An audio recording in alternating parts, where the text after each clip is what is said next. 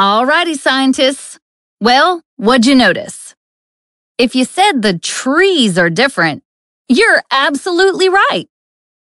Up to this point, we've mostly been looking at deciduous or leafy trees. But now, you're starting to see evergreens. These red spruce and Fraser firs make up the one-of-a-kind spruce fir forest that can only be found on the highest mountain peaks in southern Appalachia. The high elevation means it's about 10 to 20 degrees Fahrenheit colder here than down below. Abundant rain and fog create the perfect environment for this fragile ecosystem and the unique animals that call it home. In fact, there are some extraordinary creatures here found nowhere else in the world. Take, for example, the pygmy salamander. If you aren't driving right now, go ahead and check out the photo for this story track in the app. You see that golden, shimmery salamander? Yep, that's him. This cute little fellow with his handsome chevron stripes is no longer than 2 inches. While they usually hang out by the water, these tiny amphibians can also be found on the forest floor or even perched on leaves up in the trees. Another unique creature is the spruce fir moss spider.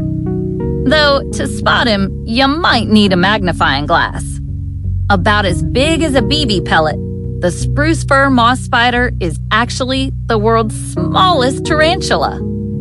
He makes his home under the emerald green moss that only grows on boulders up here in the clouds. Oh, and let's not forget about the Carolina northern flying squirrel. He'd fly through the air with the greatest of ease, a daring young squirrel on the flying trapeze. Oh, excuse me. Anyway, although this furry little fella puts on quite a show when he leaps from tree to tree, he prefers to fly, or glide, at night. So it's unlikely we'll see one today. But it's not all sunshine and rainbows up here. The spruce fir moss spider and Carolina northern flying squirrels are endangered. Their very existence is threatened by an insidious enemy, the balsam woolly adelgid. Now, don't tell me you never heard of the balsam woolly adelgid, because it's actually one of Mount Mitchell's greatest threats.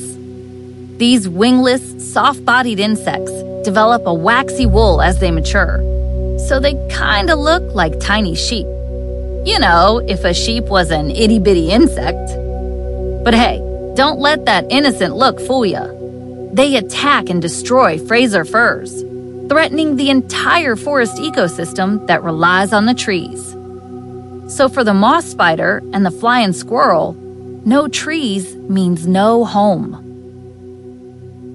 While scientists look for ways to preserve these precious forests, we can help by staying on marked trails and leaving the plants and animals undisturbed. Deal? Meanwhile, let's treasure these living gems of the Blue Ridge Mountains and the time we get to spend in their home.